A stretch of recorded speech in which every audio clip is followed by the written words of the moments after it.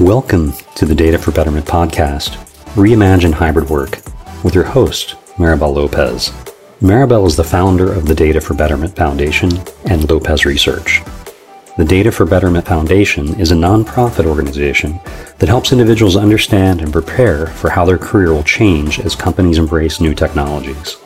Lopez Research, a market research and strategy consulting firm, helps companies understand how technologies such as connected devices, collaboration, cloud computing, and AI change the customer and employee experience. The firm's clients range from startups to global corporations, including 10 of the Fortune 30. She's also the author of the highly regarded business book on how those technologies are transforming the company, employee, and customer experience, Right Time Experiences, published by Wiley. She's also a frequent public speaker at corporate events and contributor at Forbes.com. Maribel is currently researching and writing her next book on how to build successful strategies for workplace transformation. We hope you enjoy the show. Hi, this is Maribel, and welcome back to the podcast. I am so excited to be here today with Tracy Frey. We have known each other for a while through a lot of different categories of products at Google, and we've been talking about AI for a while, but I'm going to let Tracy introduce herself and her role at Google. Tracy, welcome. Sure. Yes, my role is a little bit complicated with an extraordinarily long title. So I'll describe that and then give a quick overview of what that actually means. So I sit within Google Cloud, and I'm a part of the product team for Cloud AI and Industry Solutions. And within that, I'm the managing director for outbound product management, incubation, and responsible AI. And essentially, my team really works closely with the product engineering organization, as well as all of the parts of the field organization in cloud to help understand our best opportunities for success, help drive that success with the products that we create. And as a part of that success is also all of the work we do with evaluating what we're creating for responsible AI and ethics and how that's a core part of every part of our work together. You know, I love this concept of responsible AI, and I feel that we've been talking about artificial intelligence for some time, and we've spent a long time focusing on the mechanics of it, the machine learning models and what kind of mathematical models you would use, and not necessarily as much time talking about the ethics of AI and how you make sure when you're creating things, you're creating the right things and constructs out of the gate, because it's hard to dial things back once you've got them going, right?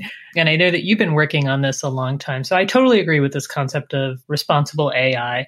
And I know that to get there, you really need some kind of framework. So you and I were talking about this, and I know that in the past you've discussed this notion of the 7 principles of AI.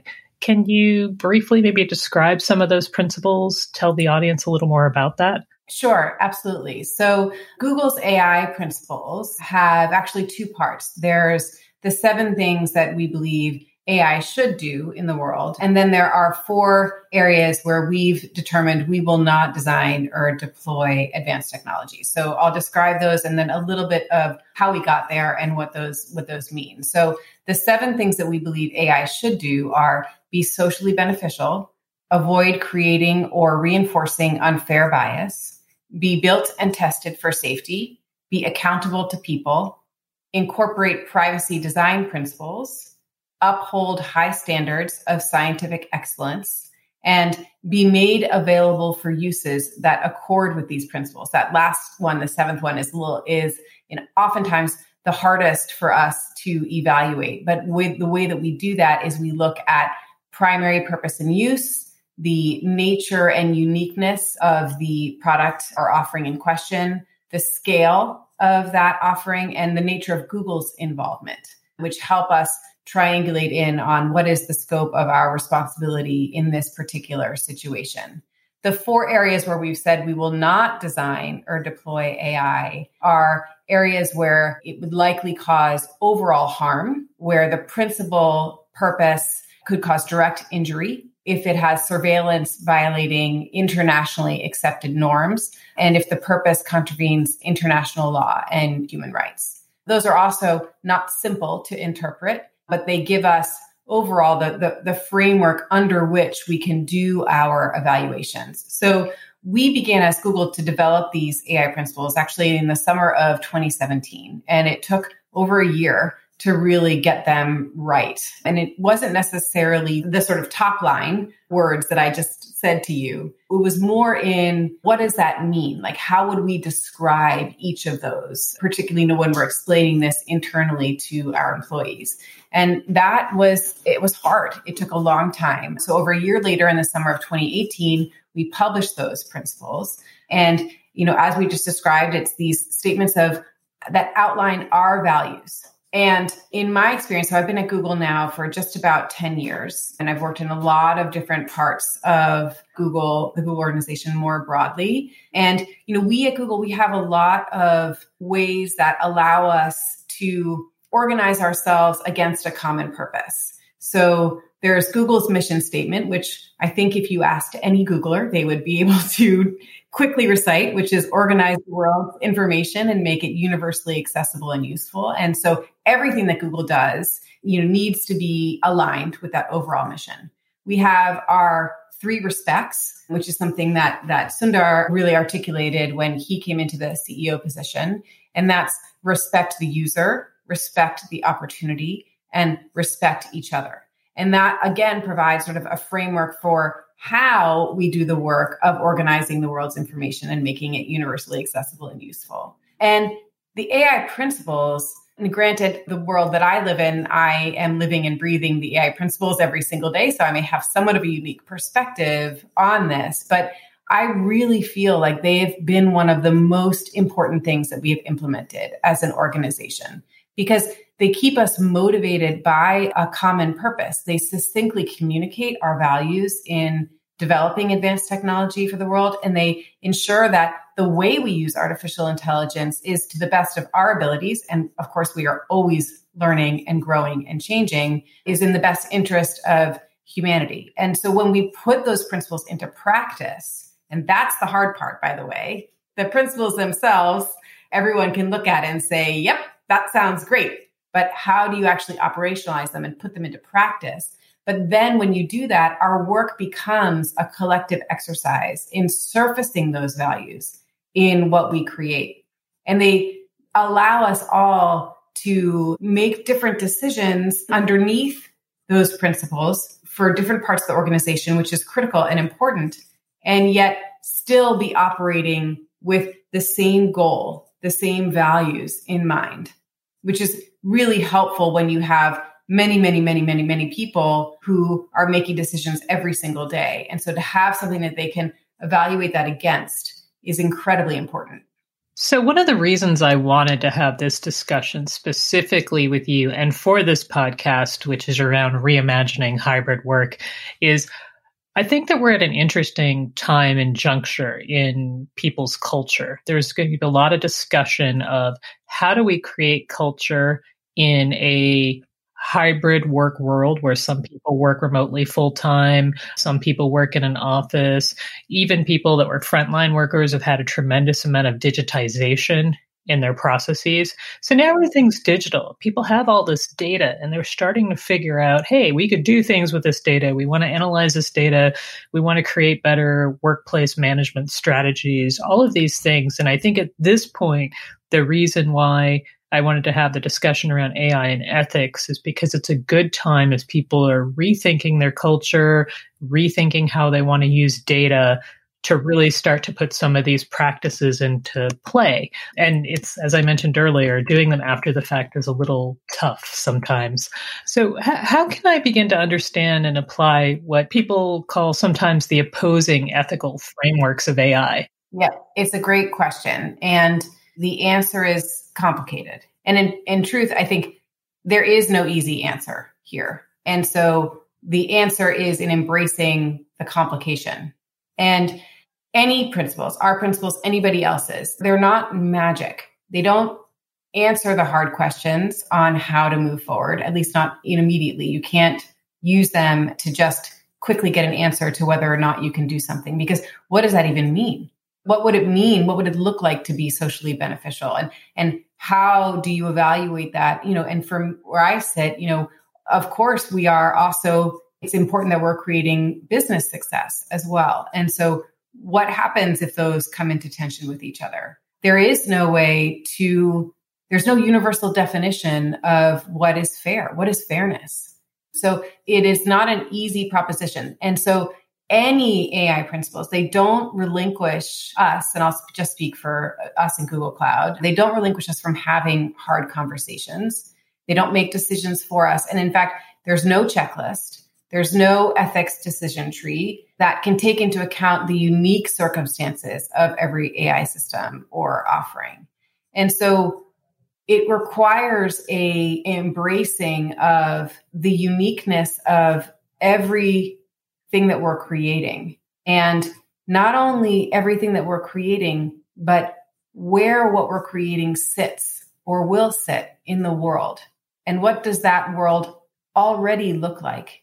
So that we can bring all of that into conversation with the technology in order to then create something that we feel is, to the best of our ability, aligned with our AI principles and hopefully can go beyond that to really create some change and offer new opportunities. And I think part of what you said, really resonated with me because we're at such an interesting point in time. And particularly, from my perspective, from the use of advanced technologies like AI, where we are in a moment of what we can soon predict to be a moment of recovery or a period of recovery.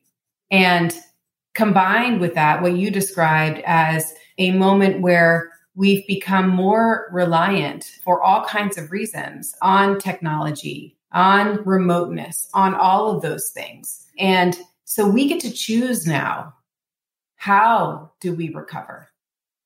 What are the ways that we as a global community, as us in Google, as working with our customers, our partners, et cetera, how will we recover? And what are the things that we want to make sure we put in place so that recovery works for everyone? Because we can do that now in a really unique way than we could have ever even done it before, I think, which is, if I were to look for a silver lining in a really hard time, I really see that there is this incredible opportunity before us. And yet, all of that is further complicated by the fact that there are different comfort levels with how to incorporate this kind of advanced technology into everyday life. And just speaking specifically as an example of this, outside of anything in Google, but just in terms of thinking about something like how do different countries respond to something like the coronavirus pandemic. And Taiwan, if you've seen any of the research about the way that they responded, was tremendously successful, but it requires a different approach to personal privacy that, I think in somewhere like the US would be harder. And so what does that mean? How do we then think about all of those things when there might be more willingness at this moment, but how do we ensure that what we're doing now creates the best long-term outcomes for where we want to be? So one of the things I think is really very interesting about this is the concept of data. And I know that you and I have had discussions around societal context, and I don't believe people really fully get the notion of societal context. And in a lot of ways, it's just like analytics has always been since the dawn of time, bad information in, bad information out. And we're spending a lot of time saying, oh, I can take all this historical data and put it into a system and create models around it, and it will be wonderful. So maybe we could spend a few moments sharing with the audience what you see as societal context and why that matters. Totally. And I'll start by saying you're right, that you can take all of that historical data and you can apply AI to it and you can make amazing predictions based on that historical data. And that could be incredibly beneficial to a business or an outcome or whatever it may be. And certainly in my opinion, that information is not complete. And the risk here is that because AI, and this is why I think these advanced technologies are unique in terms of thinking about things like ethics and responsibility, the risk is that whatever is a part of that historical data, that's baked into that historical data, whether or not that's intended, and for the most part, it is not intended, not necessarily even understood, that will then replicate at incredible speed and scale. And so if there are, say, issues of unfair bias in that historical data, you can be in a position where by applying AI, you actually exacerbate that unfair bias in ways that you might not have predicted at the onset. And so again, in sort of thinking about that concept of, okay, well, how do we want to recover now with all of the tools that we have available? The societal context is incredibly important. And this is hard for technology companies because it goes outside of the walls and it goes outside of the evaluation of the technology in front of you. And that evaluation is incredibly important. And it will tell you, how does the model in front of you and what you're evaluating, if you evaluate it for fairness, what does that look like for this particular thing? But in my opinion, that doesn't actually give you enough information to really make different choices. And I'll use an example to illustrate what this means, but I'll start by saying one of the things that has really been on my mind, even more so in recent weeks, although certainly for quite some time, but it's really starting to crystallize for me, is how much AI is already this incredible marriage between technology and humanity. Because the training data that we use when it's a AI model that can affect a outcome for a human is humans, it's people. And so it can be easy or desirable to think about data as impersonal. But I really want to think and encourage a new way of thinking about it, that data is humanity, and what we are doing and what we're creating has extraordinary impact on humanity. So a good example of what I mean by this, and I'll run through some stats here because I think it's just really powerful, is, if you look at the space of financial services, it's a highly regulated industry. There's a lot of risk evaluation. And so when a bank needs to, assess whether or not they can offer financial instruments to consumers, they have to and should apply a risk model to understand, can I do this for this person? Is it safe for me? Is it risky for me? And because the risk, if it goes badly, has huge negative impact to them, right? And so that's hard. And yet what that can do is create, or what it has done is create massive amounts of people who are unbanked today. And I'll talk about this just within the US. So I'll run through some statistics around some of the things that have created a space of financial exclusion, because this can then really illustrate what is the societal context that you have to think about. So when you think about the US, and we've had, obviously, there are all the way back to the starting of what's now the United States of America, you can think about something like slavery as having an extraordinary impact on this country. And that was, starting in 1619. In 1874, the Freedmen Savings and Trust Company collapsed, which created a major loss of trust in banks from their 60,000 primarily Black depositors. So, hundreds of years ago, you already have this space of distrust because of a bank collapse. In 1881, insurance companies declared that policies held by Black customers were worth a third of the value of equivalent policies held by white customers. And so already there's a value reduction extending back hundreds of years. In 1921, Black Wall Street in Tulsa, Oklahoma, which was a vibrant community of Black-owned businesses, was destroyed in violent riots from white residents. So that then further destroyed the financial success that those Black-owned businesses had been able to create through their own recovery. In 1934, which arguably is not that long ago, it is, but 1934, redlining began, which was a systematic, explicit exclusion of Black homeowners from mortgage lendings. And that began with the passage of the National Housing Act. Until 1962, more than 98% of federally backed mortgages go to white homeowners. So that has has systemically excluded Black homeowners from mortgages, but also keeps them, again, systematically from owning properties in more desirable neighborhoods. In 1935, the Social Security Act is passed. It's a critical social safety net, but it excluded occupations predominantly filled by Black and other minoritized workers. And the National Labor Relations Act allowed unions to exclude people of color from collective bargaining. From 1969 to the present day, welfare reform policies can have exacerbated what's now a really firmly established racial wealth gaps. And, in the 1990s, then you have the rise of payday and auto title lending. They hit the scene. And in both of those cases, borrowers pay annual interest rates well above 300%. And the odds are they will require another loan to pay off the first one. And again, and again, and again, and again. So 2008, we all know, huge financial crash, even to the present day. So in 2020, upwards of 90% of businesses owned by people of color have been or will likely be shut out of the Paycheck Protection Program because the rules related to supplying loans to sole proprietorships, which is a category of businesses that overwhelmingly encompasses Black and brown owners in the US, they came out last. And so the money was gone. And so you can look at this history, and it's created these compounding exclusionary outcomes across generations of communities. And that has generational effects, right? So just 8% of Black families leave inheritance to their children compared to 26% of white families. And yet there's a study that Citibank published just a couple of months ago showing that America could have been $16 trillion richer if it had not been for the inequities in education, in housing, in wages, and in business investment between Black and white Americans over the past 20 years alone, right? That's crazy.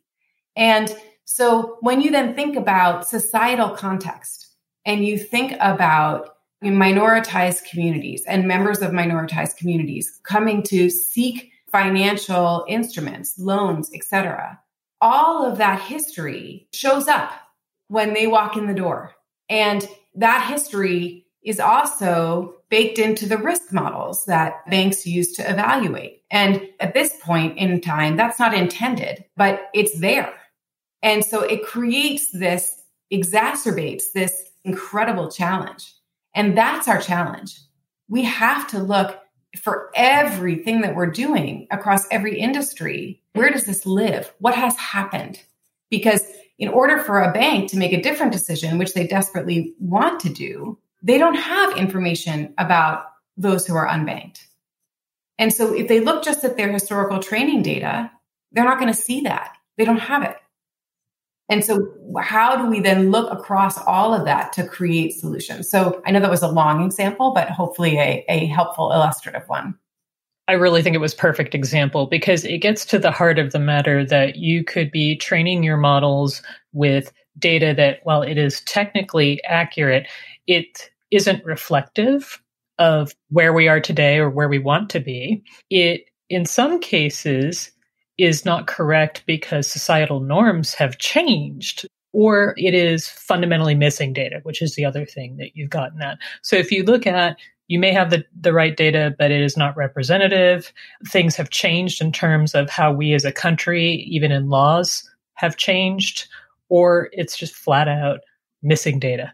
Right. So if you look at all these, that's a big challenge to think about when you're pulling together a model. And that is part of the AI ethics framework that I think we all need to think about. Like, do we think about data augmentation? And if we do, how would we do that in a way that is, I don't want to even say accurate, but more a way that we're looking at, we're not creating any other issues by doing augmentation, because that's a flip side of the coin. So it's a very nuanced problem where I think you have to really go at it from a couple of different angles. If you're starting now, or even if you've started, to go back and look at what you've done before and try to figure out if it's actually producing the results you need. So with all that as a backdrop, if you were talking to somebody today about how they should think about starting their responsible AI journey or modifying their responsible AI journey, what would you tell them to do? Yeah.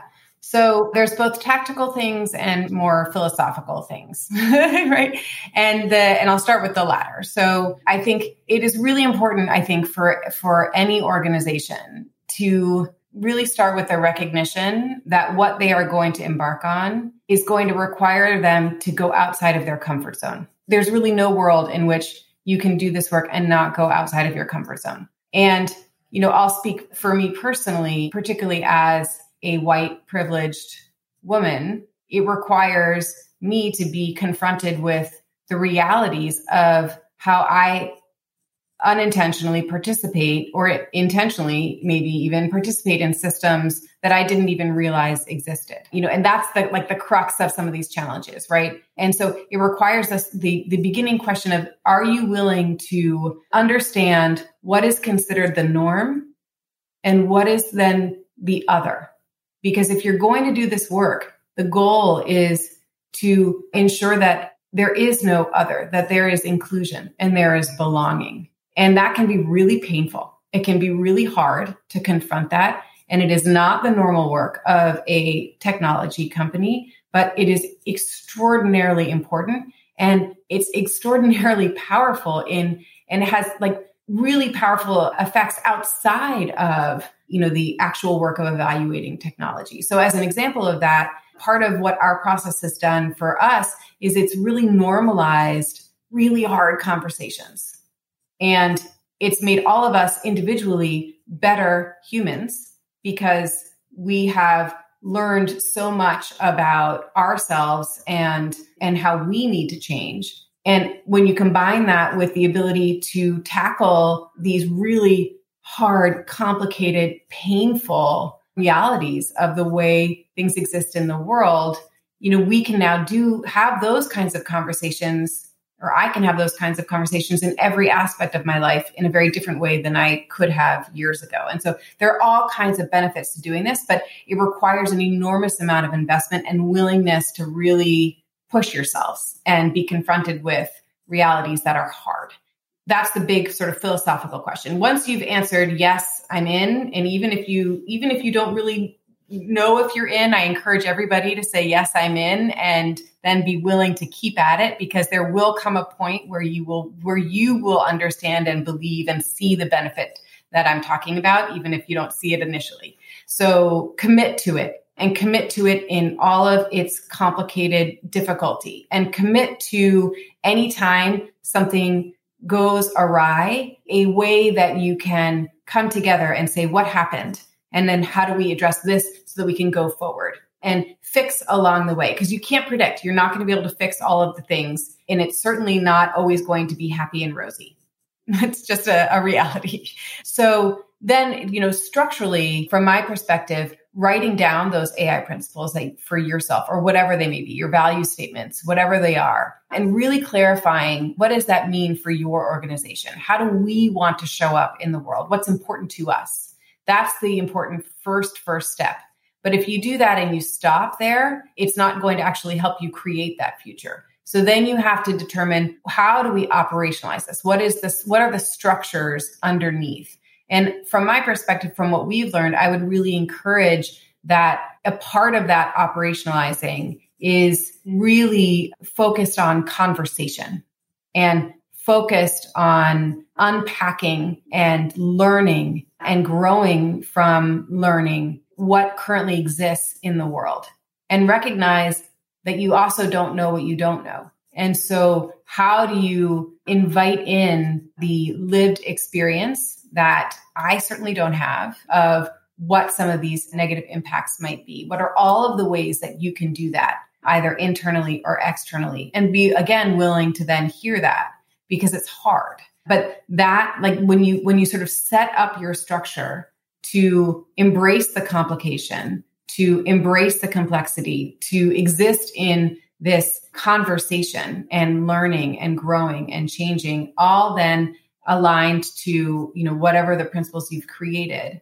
And for us, what we do at the end of those conversations is we create what we call an alignment plan. And that alignment plan are all of the things that we can think of, or where we know we need to learn more, that we think can help reduce harms that would be created if we hadn't done this. And in some ways, they also can outline the opportunity for us. And that alignment plan then becomes part of the work plan for that product. And it's not just owned by product and engineering. There are owners of parts of our alignment plans across all different functions. And so all of those combined can then create the opportunity for you to really be realizing the future you want. I love the concepts that you're rolling out about the shared responsibility within an organization. I think that's super powerful. I could talk about this topic all day, and I'm sure you could as well. But sadly, we have to come to a close. It has been wonderful speaking with you, Tracy. Thanks for your insights on how we can start the journey towards responsible AI. And I look forward to seeing your progress moving forward. Thank you. No, it's great to be here. So I look forward to next time.